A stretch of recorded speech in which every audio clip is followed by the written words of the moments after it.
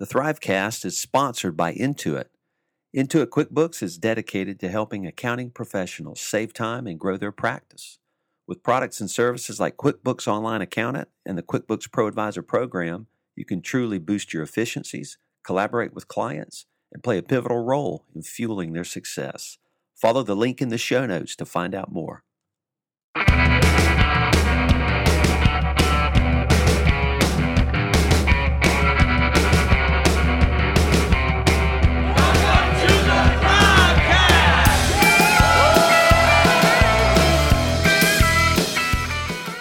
Okay, here we are. Greg Kite, episode 74, Thrivecast. Boom.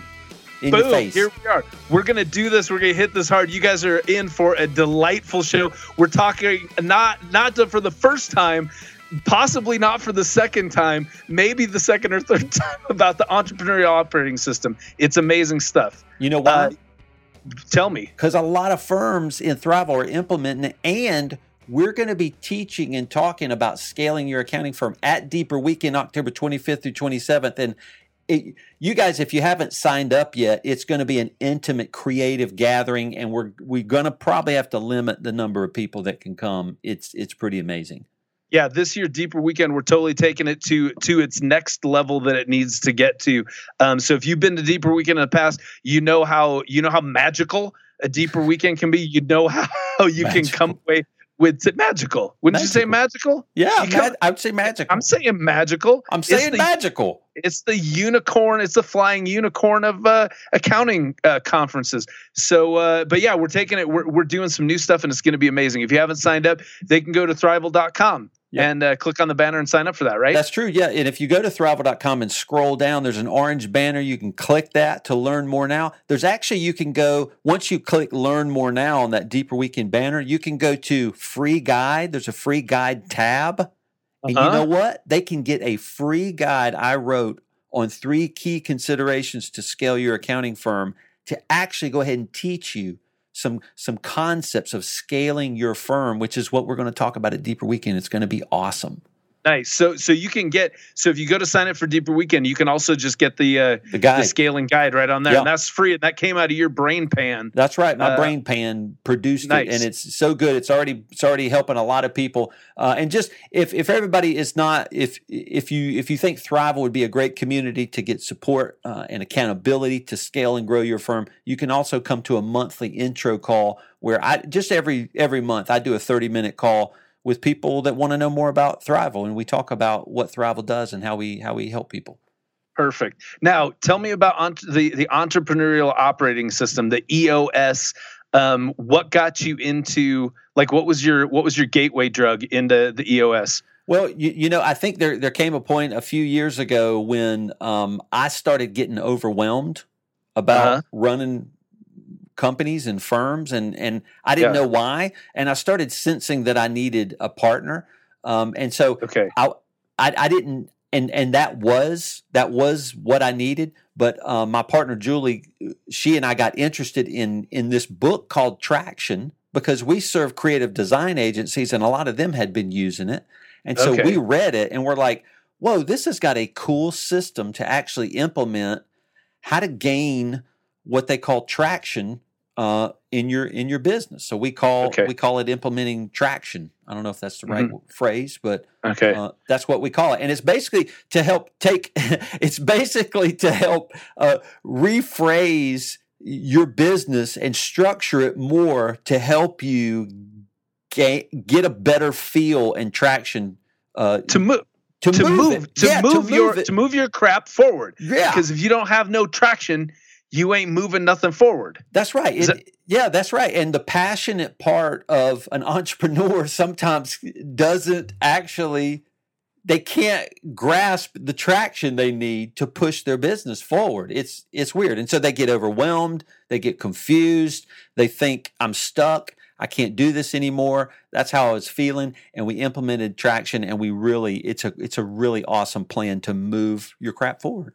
Yeah, move your crap. Okay, so within that, first off, tell me this: where does that book Rocket Fuel come into it? Isn't Rocket Fuel specifically about being good partners? Yeah, and like you got the visionary and you got the person who actually does stuff. Isn't that the two?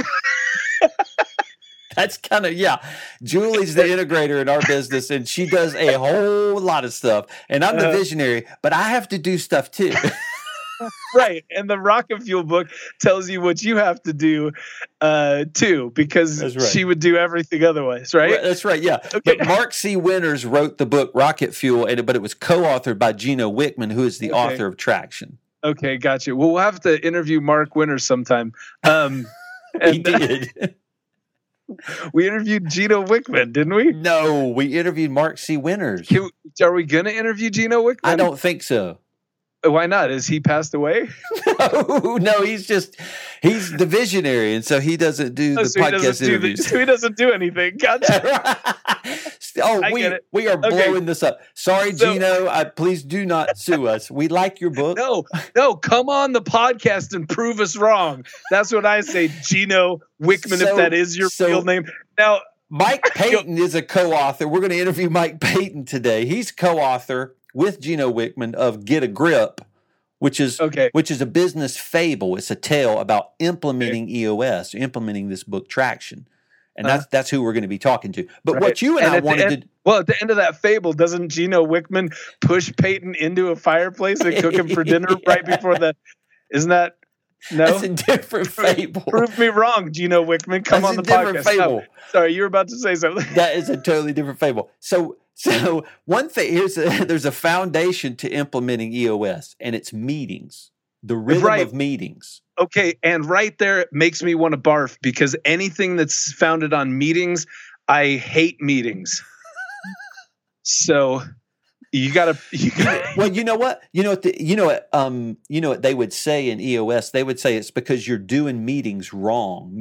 Gotcha. Most meetings in most companies, they say, are ineffective. They don't produce what they're supposed to produce, and it's because they're just a free-for-all. Everybody's talking about what they want, but actually the EOS system doesn't do that. It structures the meetings. There's a rhythm to the meetings. There's an agenda to the meetings. You kind of do them with a heavy purpose and intention, and they actually get things done, and they're for the leadership team of the company, but they're very effective. Now, right, and this even comes from a blog from Payton.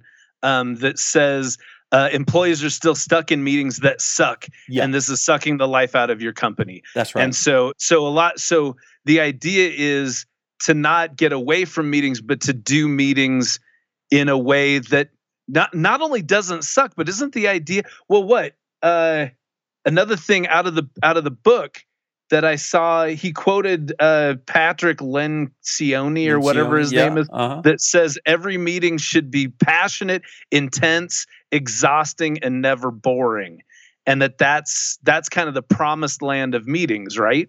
Yeah. Well, here's one reason they say meetings are so important. It's because in about a period of 90 days, if the management team, the whole company hasn't come together for some reason, things start to fall apart. People start to get off the page. So same page is a phrase you'll hear in a lot of EOS type books.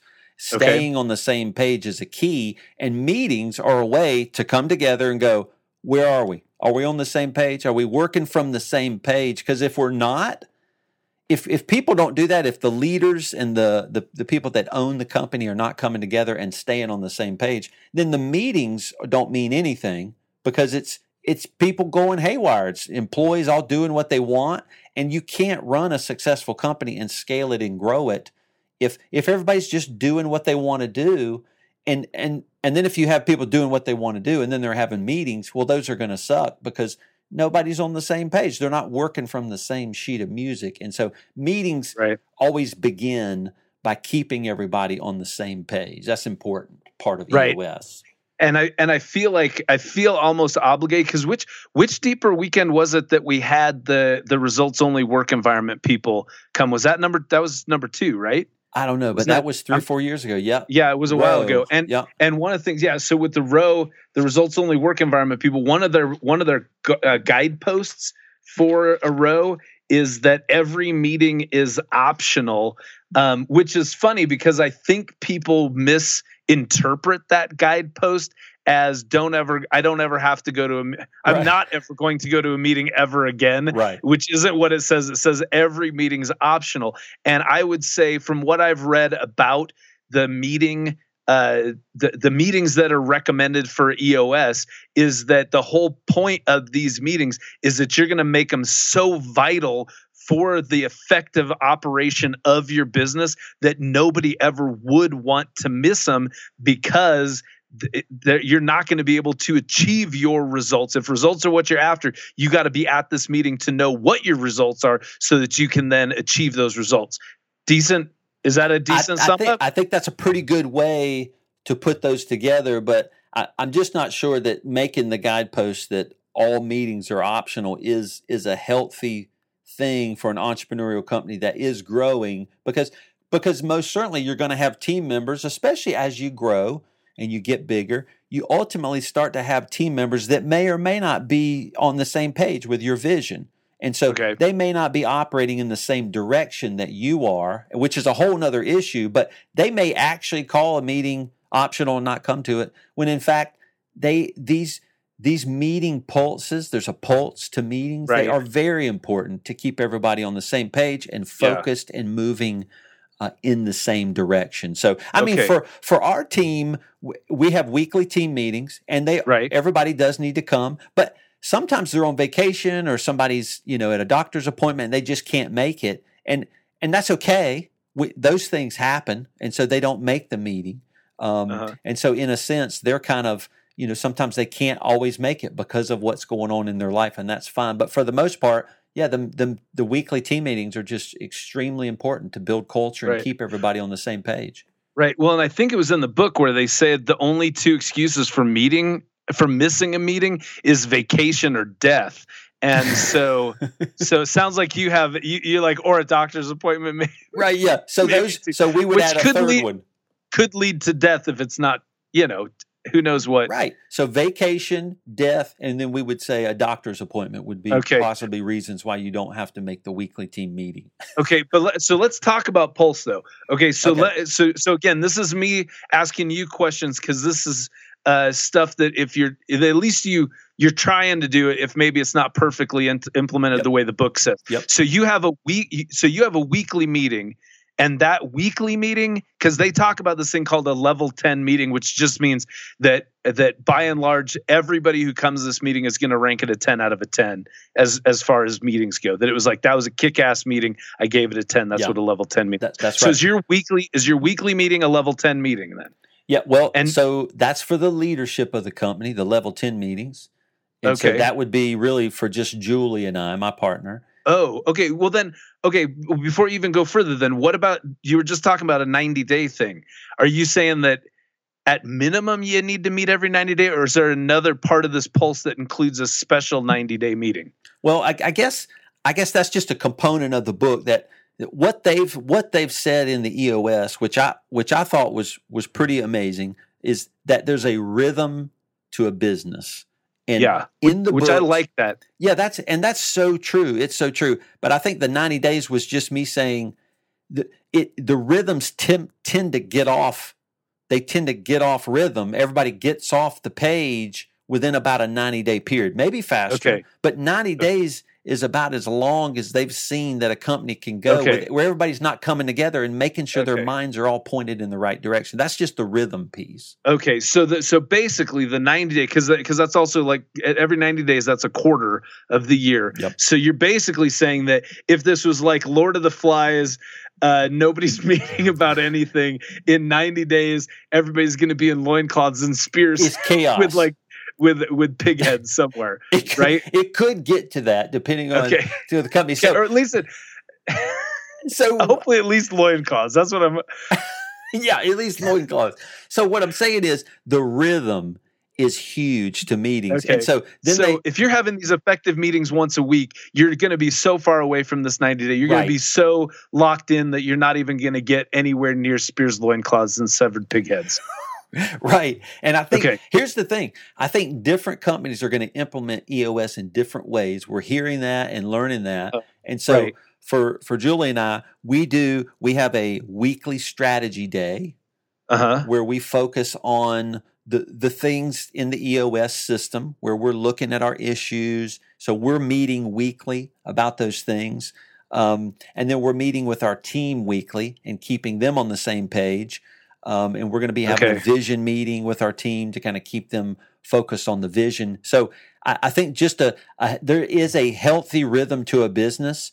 For us, it's really weekly. That is, the leadership meetings weekly, and then the meeting with the team is weekly.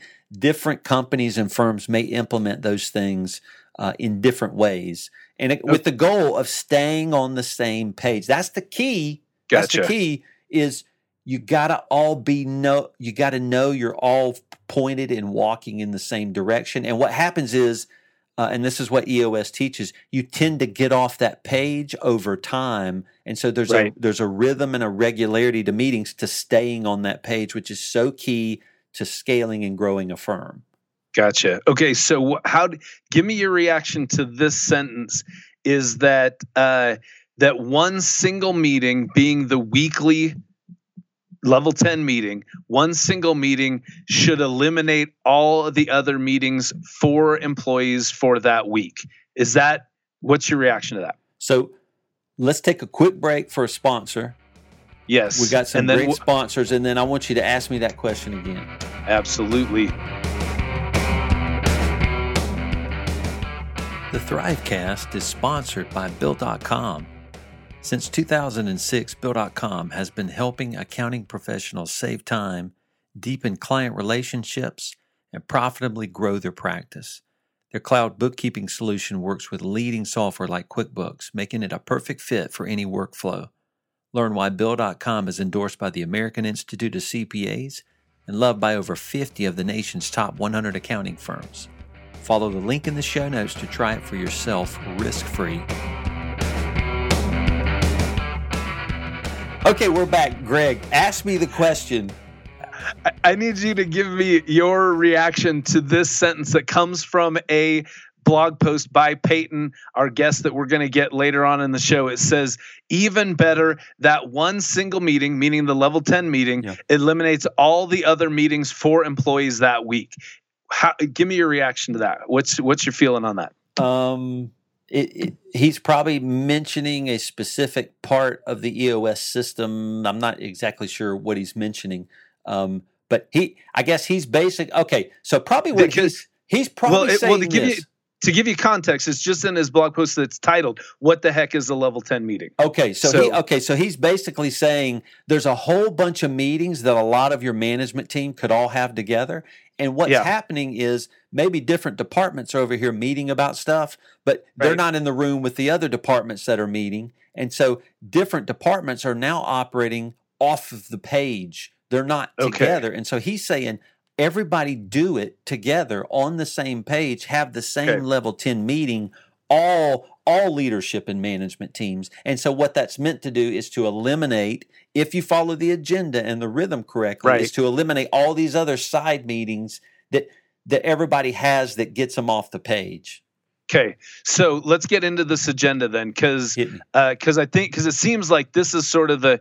I mean, if anything, one of the nice things that I like about from what I'm learning about the EOS, the Entrepreneurial Operating System, is that there's a lot of room in it to make it personal. And if you're not individualizing it, personalizing it to your firm, you're doing it wrong. So you got to take the time and put in the effort to make this make sense for you. But this meeting agenda seems pretty formal. Seems like this is the way to run your level 10 meeting. Yeah. Okay. And start. Yeah, and I would say probably the implementers of EOS would probably not say you can all implement this the way you want. They would say you need to implement this the way written. But what we're learning is a lot of people do implement it in their own way. Yeah, those are rebels, and we talked about them with what's her name with the thing. Another guest. Yeah. And so Julie and I probably don't follow this agenda exactly when we have our level 10 meeting, because we spend a whole day on strategy and planning. Cool. You spend a whole day? Once a week? How often? Once a week. The whole damn day. It's a whole strategy. 20% of your business life is strategy. And you know what? That's exactly right. And we've interviewed a guy before that said about 20% of the time of the leadership should be devoted to strategy in a company. And it's wild, all the issues that happen that you have to tackle. So part of what we're doing in our strategy day, now we're not doing EOS that whole time. Part of it is we are trying to find out what are our issues, reviewing our rocks, identifying issues, solving those issues and things like that. But we're also doing high-level strategic planning as well about where are we headed? What do we want to do? What are the things we want to build? And then we'll use that time to do other things like build some processes that are becoming foundations to our company, how to teach those, when to teach those to our team, and things like that. So part of that day is following this level 10 meeting agenda, or it's intended to.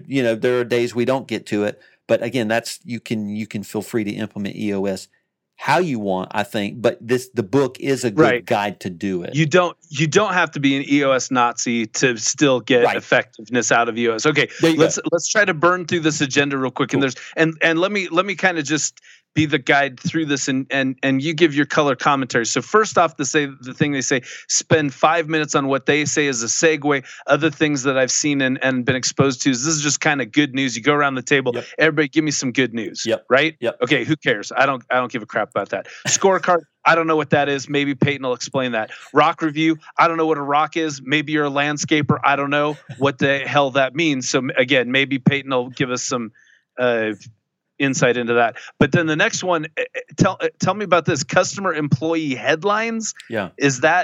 How is that different from good news? Because I would assume a customer employee headline is like, hey, I've got this customer and they're doing something amazing. How's that different from good news? I think this is a BS point of the agenda.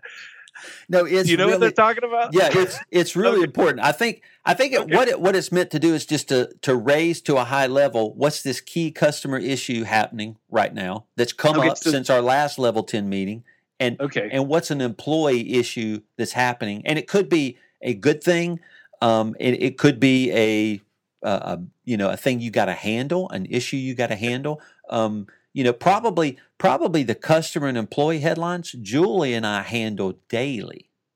Okay. I would imagine most people in small firms like ours, we got 9 people, have to handle that stuff daily, or it really gets off track fast. Okay. So customer employee headlines are maybe like, okay, this thing blew up this week. Is that is that maybe a headline? What's another idea of a headline? What's an employee headline? An employee headline could be, hey, she killed the response to that client about the tax return. It was so awesome. And we'll want to go post in our private Yammer room, our private Yammer, office communication tool that we use and praise her. She did an awesome thing, and we'll just want to do a praise for the team or something. That might be one issue or one example of what that is. Okay, so headlines, just like in a newspaper, headlines, there's good news stuff, there's bad news stuff. And so you take both of those things together. Mm-hmm. So that's another. So all these things are the opening good news is supposed to take about 5 minutes. A review of your scorecard takes 5 minutes. A rock review takes 5 minutes. These headlines are supposed to take 5 minutes, and then a to-do list. And tell me if I got this right, because what I understand is that every one of these meetings, the kind of the goal and the bulk of the meetings is to create this to-do list. Yes. And a to-do list is a list of items that are specifically assigned to an owner, and the things on that to-do list are supposed to be accomplished within 7 days. So by the next time you have next week. So when I'm reviewing my to-do list, we're basically saying, we're pulling up the last week's agenda, say, this was the to-do list. You go, Harry, did you do this? And he goes, yes or no. Stacy, did you do this? He says, yes and no. And it's just burning through that in 5 minutes to see what got done and what didn't get done. Yeah, I mean, that's how the book's written, but, real companies don't necessarily always operate exactly like that, right? So, so sometimes you'll hit a to-do and you'll go, nobody did it, and there's really a deeper reason why. There's some big issue around that to-do and it didn't get happen. So you start talking about that, and so it's probably not 5 minutes, but that's the intent of the EOS system. Gotcha. But the bulk, but see, and that's the thing. So again, tell me if I'm wrong about this, because the bulk, because it's a 90. I mean, again, if you're going by the formula in the book, it's a 90-minute meeting. Right. 2/3 of that, 60 full minutes of that, is on this IDS thing, which stands for irritable something. No, it's identify. It's identify. Irritable. Discuss and solve. I think that's right. Identify, discuss, and solve. So basically, that's going through your issues list. Right. Which I did, you know what? I did look that up. I did do a mild amount of preparation for today's podcast. Right. And I do see that in my notes. Identify, discuss, and solve. And that's the bulk of the meeting, is to do that stuff. That's right. Because here's what they're saying in EOS. And the reason why meetings suck is because a lot of people just start yakking and nothing is ever accomplished. And you've left meetings like that as an employee maybe, and you go, these meetings are so worthless. We're just hearing these people yak about stuff. Nothing gets solved. But if you're following this agenda, everybody they pull up the issues list, which are just big ideals of things you want to do that are big issues nobody knows how to solve, and they identify what the issue is, but they figure it out. They stay and they figure out what the issue is, and then they solve it. They pick an answer to they want a solution before they're done with that issue. Okay, so identification makes sense, where you go, okay, identification is talking about just clarifying an issue, going, what is the problem? Right. And is this a problem? And then what exactly is it? Because didn't Abraham Lincoln say, if you tell me to chop down a tree, I'm going to spend like the whole day sharpening my axe and then just a couple minutes swinging it? It's something like that. That's why his upper body strength was not as good as maybe George Washington. Right. But you know what they're saying about that is a lot of people in business, and this is common, and any business could do this, is they're going to focus on the symptoms of a problem instead of the root problem. Okay, wait, lay it on me with that. The identification is to solving the root problem. And so they give examples in the books, like, one employee of an accounting firm owner went and worked with their client who's at a bar, and they were doing the books, but they stayed and then they drank at the bar and got drunk. And so then they bring that employee in, and the leaders of the firm blast him, and they get all ticked off. What they're talking about is him getting drunk, but he wasn't at work.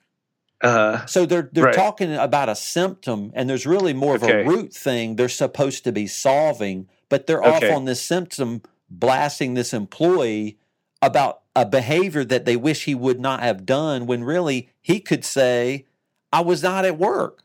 And then they could have this discussion about symptoms all day long, when there's a visionary based root cause as to why it upset the firm leaders and why the team should have known that was not right. Okay, so back it up real quick, because we were just talking about the to-do list, and you're saying, okay, so even with that, in the real world, your to-do list might not be that simple, and that might have been, here's a task that's supposed to take you 7 days, and it hasn't even been touched. But even when you go, okay, why didn't that item get touched? It not getting touched is a symptom, could be most likely, to some other issue that you need to be identifying, discussing, and solving. Right. Exactly. Right. And you're supposed to be talking about root issues, not symptoms.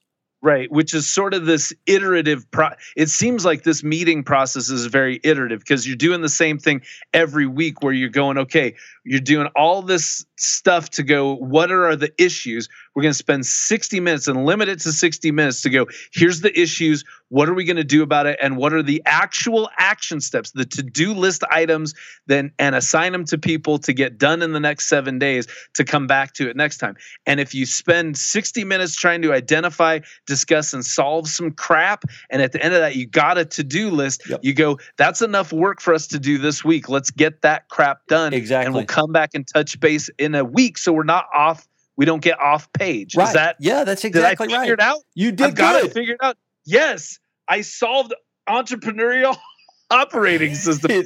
Where's my certificate? The keys have been unlocked. And here's the thing. If you have this regular rhythm with the leadership team that you're going to do every week, you don't get as upset if you don't identify all the issues and solve them, because you're like, well, we're meet every Tuesday morning at 9, so we're going to hit it anyway. And the issues list. Oh, well, that's another thing. Don't they talk about that too? Once you get to that identify, discuss, and solve stuff, you kind of have a list of issues, and you're supposed to prioritize them, saying this is big. And well, tell me this: how do those get prioritized? Because I know a lot of times, just in my personal, like just in my day-to-day work, I'll create a to-do list for myself. Yeah. And I'll sit there and I'll go, okay, this one's the most important one. Yeah. But a lot of times I'll find 3 of them that I know, I can knock this one off my list in 15 minutes, this one off my list in 10 minutes. Yeah. And this, and it's nice just to feel like small wins kind of stuff. What's your way of prioritizing your issues? Is it we're always going to eat the most important issue first, or are there some that we're just going to try to get off the list to feel happy? Well, that's a good question. So I'll answer this, and then we have to go to our interview with Mike Payton. Okay. We're like deep in this, aren't we? This is good stuff. It's good. So here's the issues thing. First of all, it's thick. It's thick. It's thick. So the first thing you got to be doing is you got to have a place where you're capturing all of your issues, and the EOS system gives you a place for that. Right. Just like business intelligence kind of thing. Yeah, there's a list. There's a list where and so Julie and I are talking, we'll go, boom, that's a new issue. Let's put that on our issues list. Bam. Okay. Now, it has everything in EOS has to have a place. That's key, because if not, it stays up in the entrepreneur's head. And so we got to get it out and onto a list. So we get it onto an issues list. And then, Julie and I will just prioritize those. It's not actually things that that are easiest to do or hardest to do. A lot of times it's driven by a lot of timing. Like, this is the thing that needs to happen before we have that vision meeting with the team, and so we got to move that up the issues list and solve it. So that's kind of how we look at it. So I don't know if we solved the entrepreneurial operating system, but you say we unlocked it for our listeners, right? Yeah,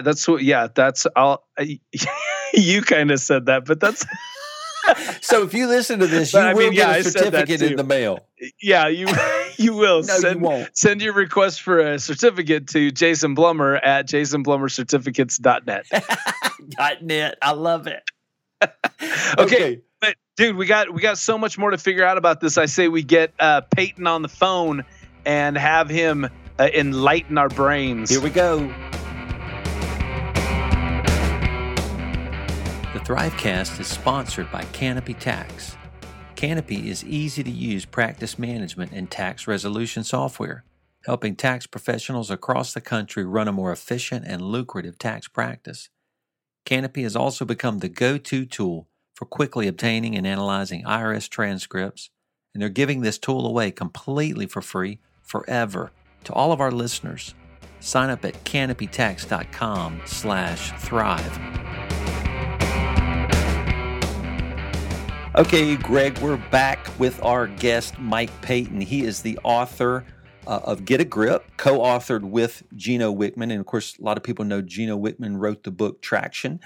And Payton is also the visionary of EOS Worldwide, and he is an EOS implementer, too, a professional EOS implementer, and does this work for many companies all around the country. So, Payton, we just want to first say thanks for coming on the Thrivecast. My pleasure. Thanks for having me. Very cool. Right on. Greg, you got the first kickoff question. What is it? I do. And this is the thing. Obviously, Payton, you live in this EOS world all the time, and Jason does as well. I'm more of a neophyte to the whole thing.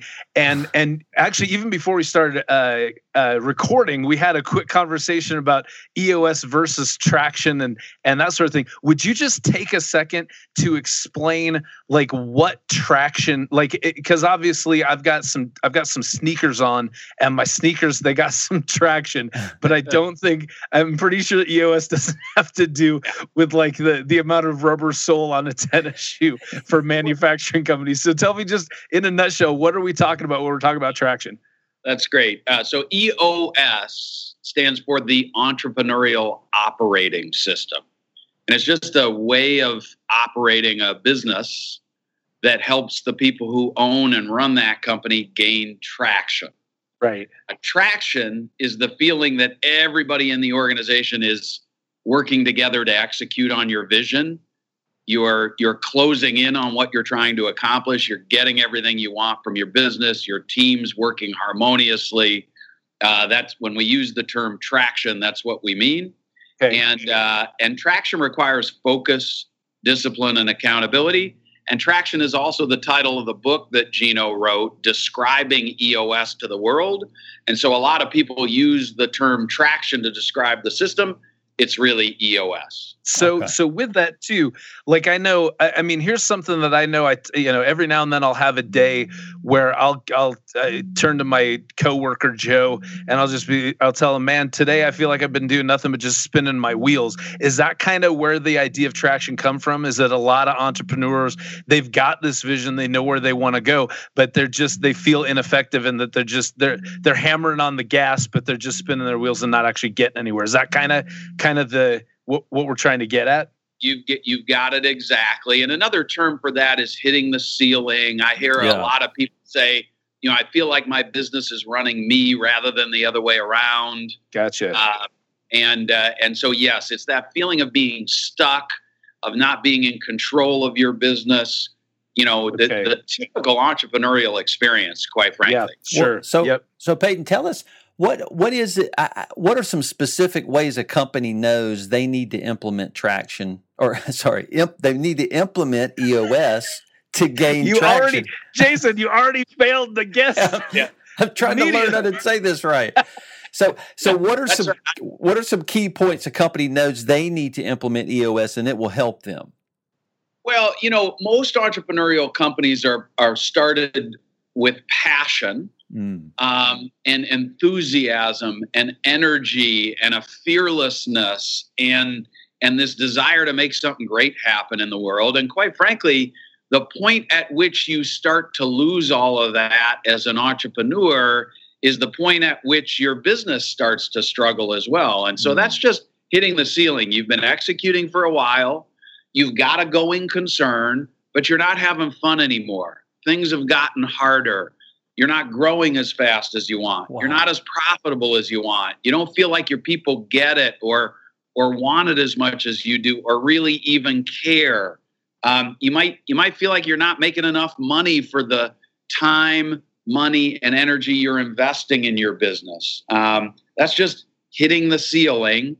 And what happens a lot of times when that begins occurring in an entrepreneurial company is entrepreneurs will try a lot of stuff and nothing will stick. And so then they just get deeper and deeper into a funk because they don't have passion, they're not having fun, and they're not executing on their vision. And so it's frustrating because passion doesn't continue to scale and run a company to a larger place. Passion doesn't get you there all the way. It can get the company started, but it's not what fuels the further growth and accurate scaling to different levels, right?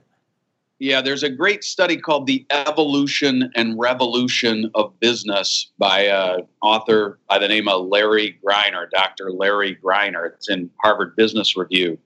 And he talks about how all organizations, as they grow, encounter periods of evolution where they're growing almost unfettered, but then there's this period of turbulence. And a lot of businesses fail after that first or second period of turbulence, or better case, they flatline and the owner decides, well, maybe I'm just never supposed to run a business that's got more than 8 people or 12 people or 14 people.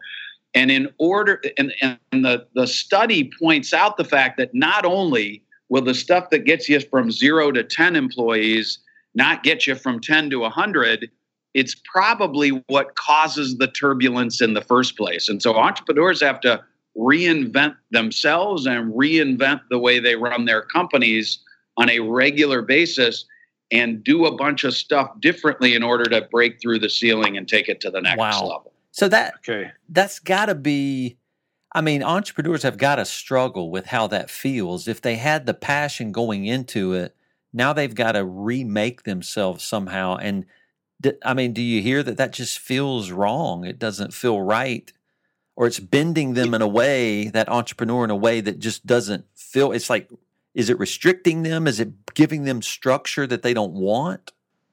Yes, for sure. I mean, there is a letting go process for an entrepreneur that is difficult, but part of the EOS journey is helping understand that if you're the person who makes all the important decisions in your organization and hires everybody and provides the only valuable feedback to all your employees and crunches every number and so on and so forth, there's only so large you can get before the number of minutes in the day don't add up to all the work that needs to be done in your organization. And so you start to understand where you are the bottleneck repeatedly, and you've got to learn to let go. To delegate and elevate is a term we use all the time, to your unique ability, and empower other people to execute on your vision alongside you, with you, and for you, so the company takes on a life and persona of its own. Wow. Tell us real quick that the elevate and delegate. I got that right? Yes. We actually say it, delegate and elevate. Okay. In that one. Yeah. In that order. Okay. So that's, I mean, just speaking personally, I suck horribly at delegation. That's like big time. Yeah. And I want to say, when we interviewed Gino Wickman, I swear we talked about this when we talked to him also. No, and we interviewed Mark Winters of Rocket Fuel. Mark Winters, that's right. Yeah. And I think we talked about the same thing with him, about how bad I suck at delegation. And that's why this is so interesting to me, as I go, tell me what's going to make, well, I guess first off, tell me what's going to make me better at delegating, other than just the fact that I'm a scared little child.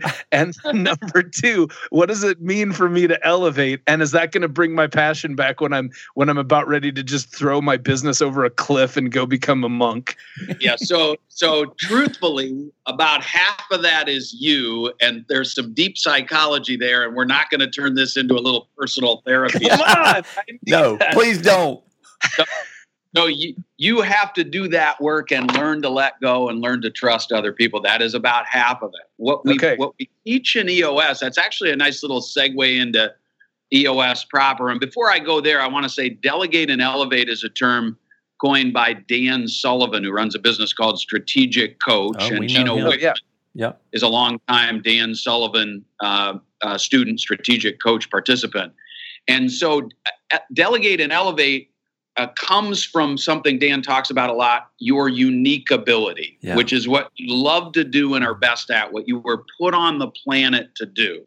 And so we teach delegate and elevate as a way to help entrepreneurs spend more and more time, in Dan Sullivan's term, the unique ability. And so step one is really understanding what your unique ability is, and reckoning with the fact that when you're working in your unique ability, you're making more money, having more fun, more efficient, more productive, more valuable to your business than all the other stuff you feel you have to do and aren't very good at or passionate about. Okay? And so that's about half of it. The other half is you need to have a mechanism in place in your business that facilitates success when you delegate. And that is what EOS is. EOS talks, when you implement EOS in your business, what you're doing is you're working to strengthen the 6 key components of your business.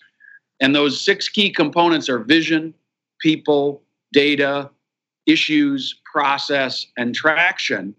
And what I like to do with my clients is I like to illustrate for them that unless they're strong in those 6 key components, there's a lot of good reasons you're uncomfortable delegating. And the easiest one to share is, if you don't feel good about your people component, you don't feel like there's anybody you can hand the important work to that do it as well as you do. And so that's, to close that loop on delegate and elevate and bring it back to EOS, that's how we talk about this thing. It's half on you and half on your organization to build that mechanism and strengthen 6 key. So Peyton, I think this is kind of what I felt about 3 years ago. I was running a couple of companies, and I am passionate, so I was running those on a passion, but I started sensing the need that I needed a partner, and I wasn't sure why. I didn't know about the EOS system or anything like that. But I guess I was just overwhelmed. And you're saying that's a sign of needing to implement EOS, is when the owner's passion, the entrepreneur's passion just can't do it anymore. Just you can't gut it out anymore. You need a system. So you not only need to then, as the entrepreneur, go do the thing you were made to do, but you got to hand it off to a system that's actually ready to hold it and contain it, that will move it forward. And my partner does that. She's like really good at this intentional forward thinking. We call it a tractioning process. And we walk through the EOS system. So it's not only just, all right, I'm overwhelmed, I'm going to go do only what I want. You got to also hand it off to a system that goes into this container that will hold the business and now make it go work. It's two parts, it sounds like.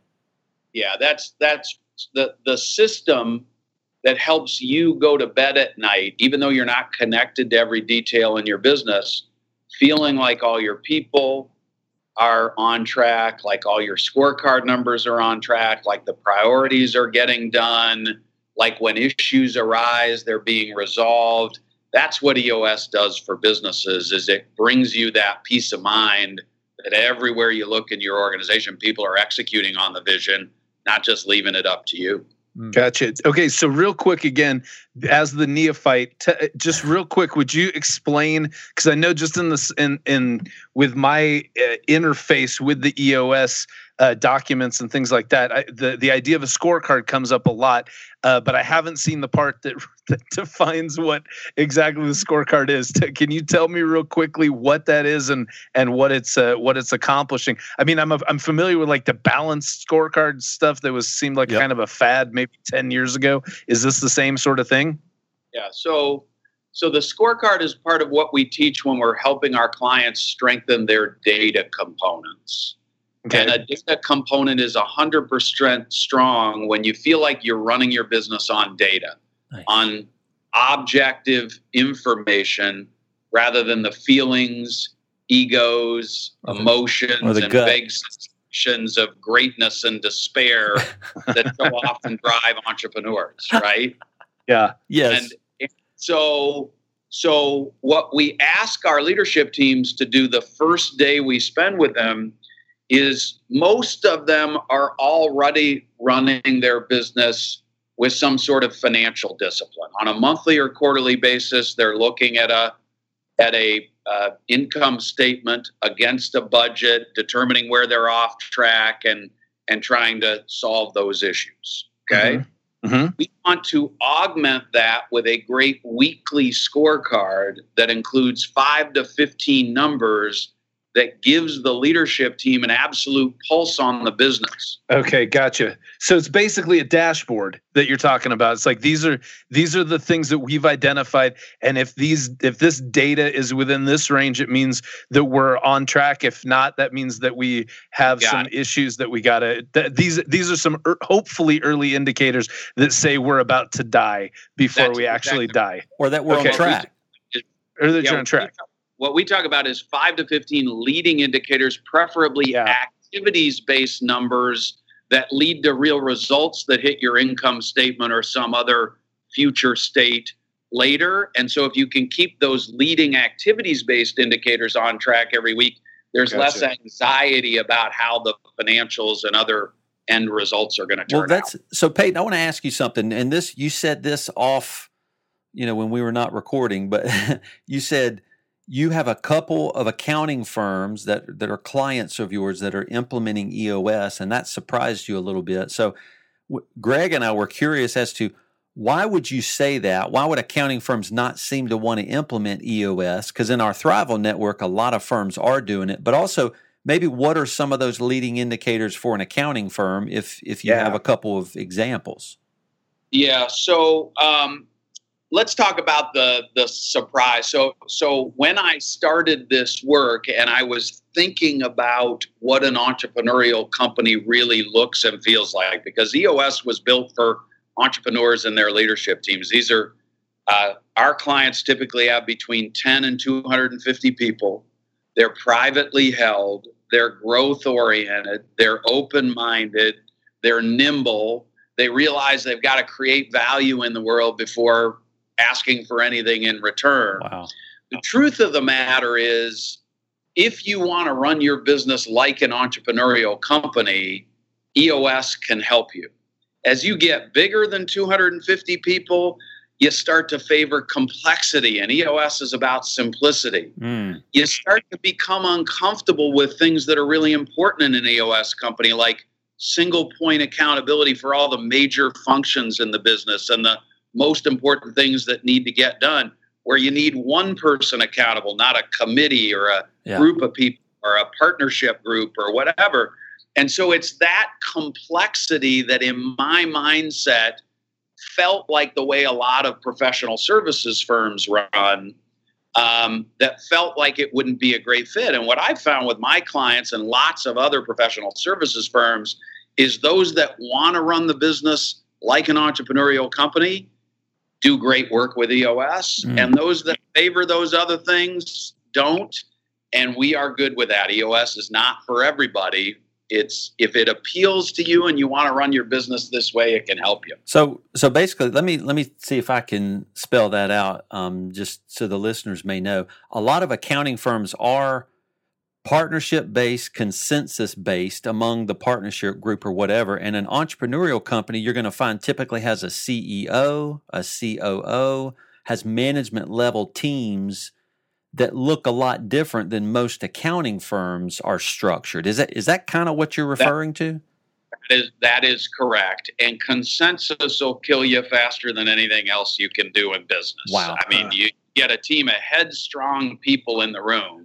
A great organization has a bunch of independent, strong-minded, highly effective leaders in it, and they don't always agree on every issue, problem, challenge, obstacle.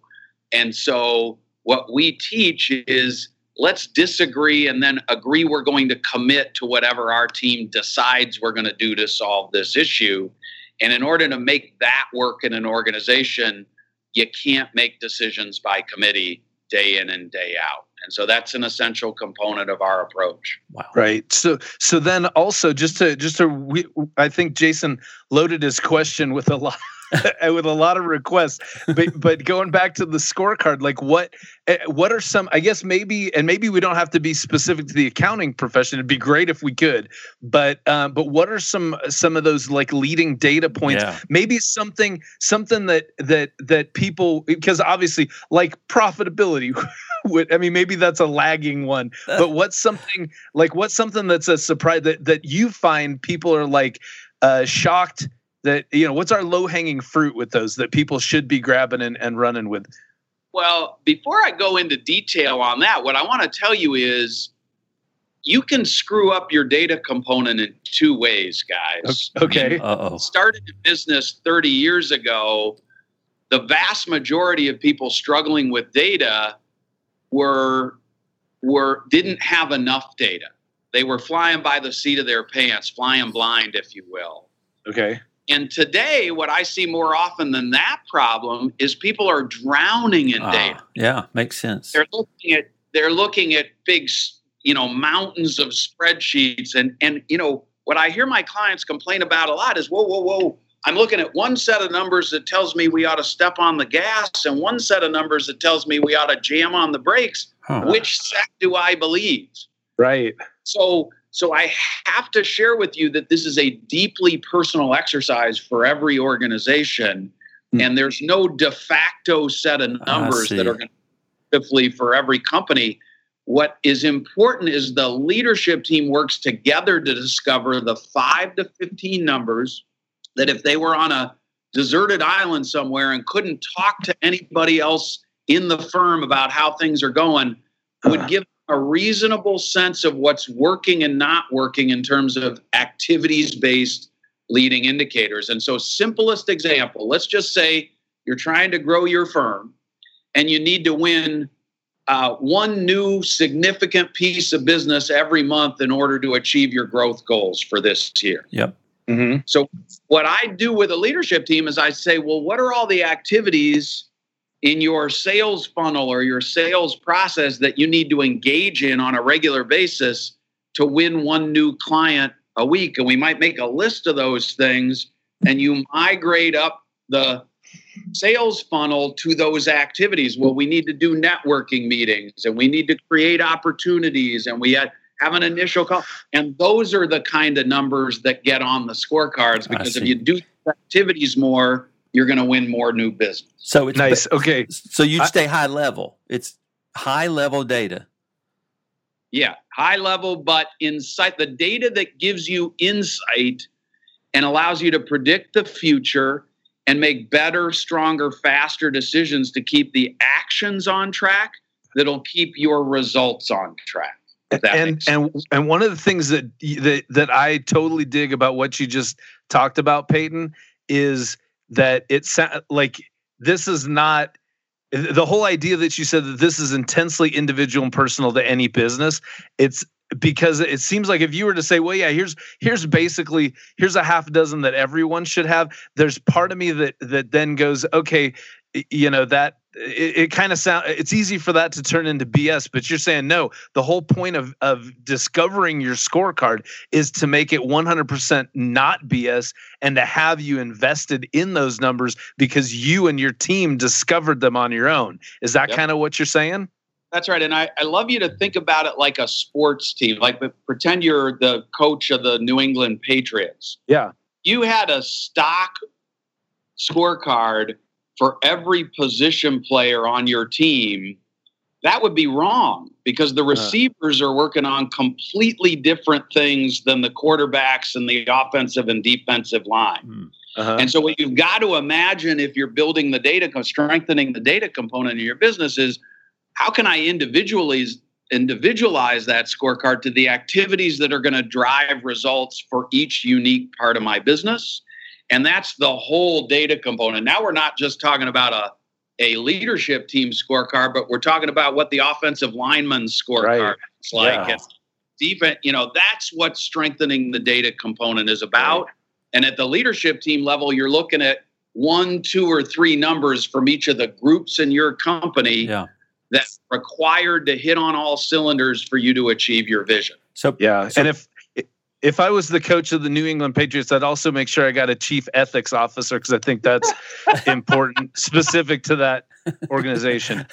So basically, Peyton, some of the hard choices for entrepreneurial companies and entrepreneurial firms, because it sounds like we're saying there's a difference between an entrepreneurial accounting firm and a traditional accounting firm, possibly, is the hard choices in choosing which data metrics to not look at. That's hard for an entrepreneur.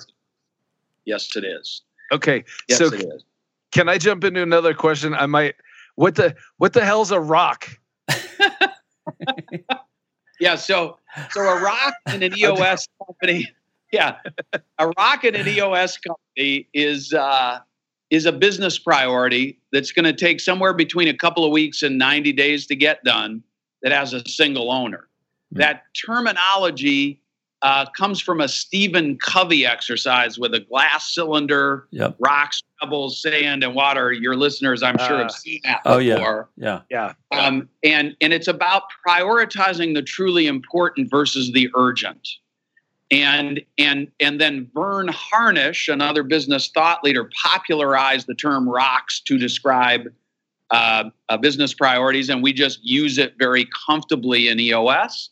Most of our clients love that term. Some don't, but that's what we call a business priority that's going to take about 90 days to complete. Is that the same thing as issues?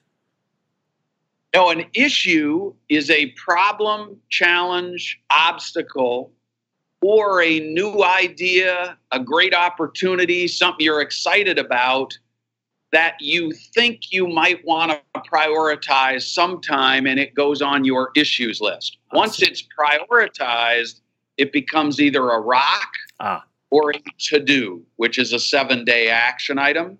To implement the idea or solve the issue, they become rocks and to-dos. Right. And we covered a lot of that those things about the issues lists and stuff like that when we were talking about the level 10 meetings earlier in our podcast. But I also it seems like a lot of this whole thing, going back to my own, because I really am trying to make this just a therapy session for me. Because it seems like really, but like 100% for real, that the EOS, a lot of what that's doing, because a lot of my fears and a lot of the things that I recognize that I fail to do, that I need to improve on, when I'm delegating things, because really, if you look at it from a big picture, from a business, managing a business is just figuring out how you're delegating stuff and making sure that the crap that you delegated is actually getting done. And the EOS is a way to systematically go, are we communicating the things that we're delegating to everybody appropriately? And are we getting the feedback are we communicating what needs to be done appropriately? And are we having some feedback as to whether those things are being accomplished effectively? Is that a good way to summarize what the EOS is doing? Yes. And it brings me back to the 6 key components. So here's what I want to say. If you're an entrepreneur and you've got a vision in your head of what you want to accomplish and what the plan is to go get there, you need to strengthen the 6 key components so that at the end of the day, everybody in the organization is crystal clear on your vision and aligned around it. They share it. They want to help you achieve it. Right. You need to implement traction in your organization. Get traction, which is focus, discipline, and accountability. All that means is you look around the business and everybody is executing on your vision every day with personal accountability and with the discipline to stay focused on the most important stuff until they push it over the finish line and call it done. Mm-hmm. And then the third thing that happens when we're working with a leadership team is something we call healthy, making the leadership team a more cohesive, functional, collaborative, open and honest leadership team, because most of the time, even in reasonably high-performing organizations, those individuals are stronger as contributors than they are as team players. And so we want to create some health so that from there, as goes the leadership team, so goes the rest of the organization. You get to the point where everybody in the company is 100% on board with the vision, wanting to execute on it with discipline, accountability, part of a healthy, great culture, and your passion and enthusiasm and energy comes back. Cool. So that's EOS microcosm. Nice. So Peyton, so we're running out of time, but let me, I want to ask about meetings, and there's a rhythm you guys talk about that a business, an entrepreneurial organization needs some type of rhythm to their meetings. And this is stuff Greg and I talked about when we recorded our session. But how did you guys discover that, or what is the rhythm of meetings that an entrepreneurial company needs? Yeah, it's one of the 2 tools or disciplines we teach to strengthen the traction component. The first is ROCS. The second is what we call meeting pulse. And that pulse has 2 parts. The first part is to create a 90-day world for the organization, which is where everybody, the leadership team first, comes together, looks back on the last 90 days and learns some lessons, rechecks its vision to make sure everybody's still on the same page, sets a plan for next quarter, including company and individual ROCs, and then go executes in the business for the next 90 days. And that stems from a discovery Gino made that it is just human nature that no matter how aligned you and your teammates are today, 85 to 90 days from now, your rope is beginning to fray. You're starting to get pissy with one another. You're not as aligned. That's the discovery. And to the extent that you can come up for air every 90 days and get realigned and get refocused and get clear on your priorities, you're going to be a healthier team. Nice. The second part of the meeting pulse is a weekly meeting pulse, where every week you come together for what we call a level 10 meeting, which just keeps your circles connected. It helps you make sure the left hand and the right hand know what they're doing. It helps you keep your scorecard numbers on track, your ROCs on track, your customers and employees happy, and it identifies and allows you to prioritize and resolve the inevitable issues that crop up on a weekly basis in an entrepreneurial company so you can work together with your fellow leaders to resolve them for the long-term greater good. And that's meeting. That's it. Okay. This has been awesome. Fantastic stuff, man. Peyton, thank you so much for being with us and for enlightening us to all this stuff. It's awesome. Happy to help. It was a blast. Thanks so much.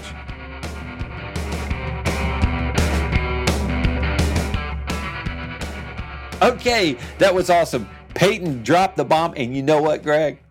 What? He actually answered a lot of the questions you and I had in the part we were talking about. I know about EOS. It's like he knew what we needed. It's like we knew what he was going to answer. It's wild. So, I know, wild. If you know what, we have the answers to what you need too, listener, and we're and one of the ways that you can find for the $9.95, you too can have. Oh no, sorry. No, yeah. I'm not a. It's not. This isn't my tarot card reading. Okay. 900 number. No, but you can call. There's an intro call once a month for people. We talked about at the beginning at the top of the show. Yep. Tell me again, where can people go to sign up for the intro call? Yeah, so there's just a registration link in the show notes, and for 30 minutes once a month, I just talk to people and show a quick presentation about what Thrival is, the community, how we support and bring accountability to scaling and growing your firm. Speaking of scaling and growing your firm, right? We're going to be talking about that at Deeper Weekend, and a lot of it's based around the EOS system, which this show has been about, and we've had a lot of EOS implementers on the show this year, and so it's really the reason why it's because it's a big deal to our members right now. A lot of them are implementing EOS from the book Traction, and we're going to be talking about all of that at Deeper Weekend. There is a link. It's October 25th through 27th. It will blow your mind. Yep, it will. And we just got to thank some people too. We got to thank Aaron Dowd. He's our audio engineer. Yep. Thanks for this month particularly. You're putting I think the last couple months we pushed his skills. So thank you, Aaron, for what you do. And thank you, Jennifer Blummer. She is our producer and does a lot of work up until the show that guides Greg and I and makes all the work with the guests happen and the scheduling. And so thank you for the production. And again, if you're not ready to come to Deeper Weekend, let me just mention 3 key considerations to grow or to scale your accounting firm guide. I just wrote, it's out. It is big. And if you want that, we mentioned that at the top of the show, you can grab that on the Deeper Weekend site, which is go to thrival.com, scroll down, there's an orange banner, click Learn More Now. Then you'll come to the Deeper Weekend site and you'll see a tab that says free guide. Get that, and you can learn how to scale your firm with the free guide. And if you need any clarification on any of this stuff, please feel free to reach out to me or to Jason. Besides Jason Blummer, jasonblummercertificates.net, how can people get a hold of you? They can find me probably on Twitter. Probably Thrival CPAs is the best place on Twitter to reach out, and you're going to get some info there. How about you, Greg? Is there a .net address people can find you at? People can always find me at www.gregkite.com. Boom. Or anything, basically, as long as you spell kite with a Y instead of an I, throw it into the internet and it'll eventually locate me. So, but yeah, we'd love to, if you need help finding the scaling guide, figuring out how to sign up for Deeper Weekend or getting on the intro call, reach out. We'll help you. We'll hold your hand. Okay. So we love you. All right. Thank you, listeners, for joining us on this EOS journey. Yep. Thank you so much. We'll see you in a month. Bye-bye.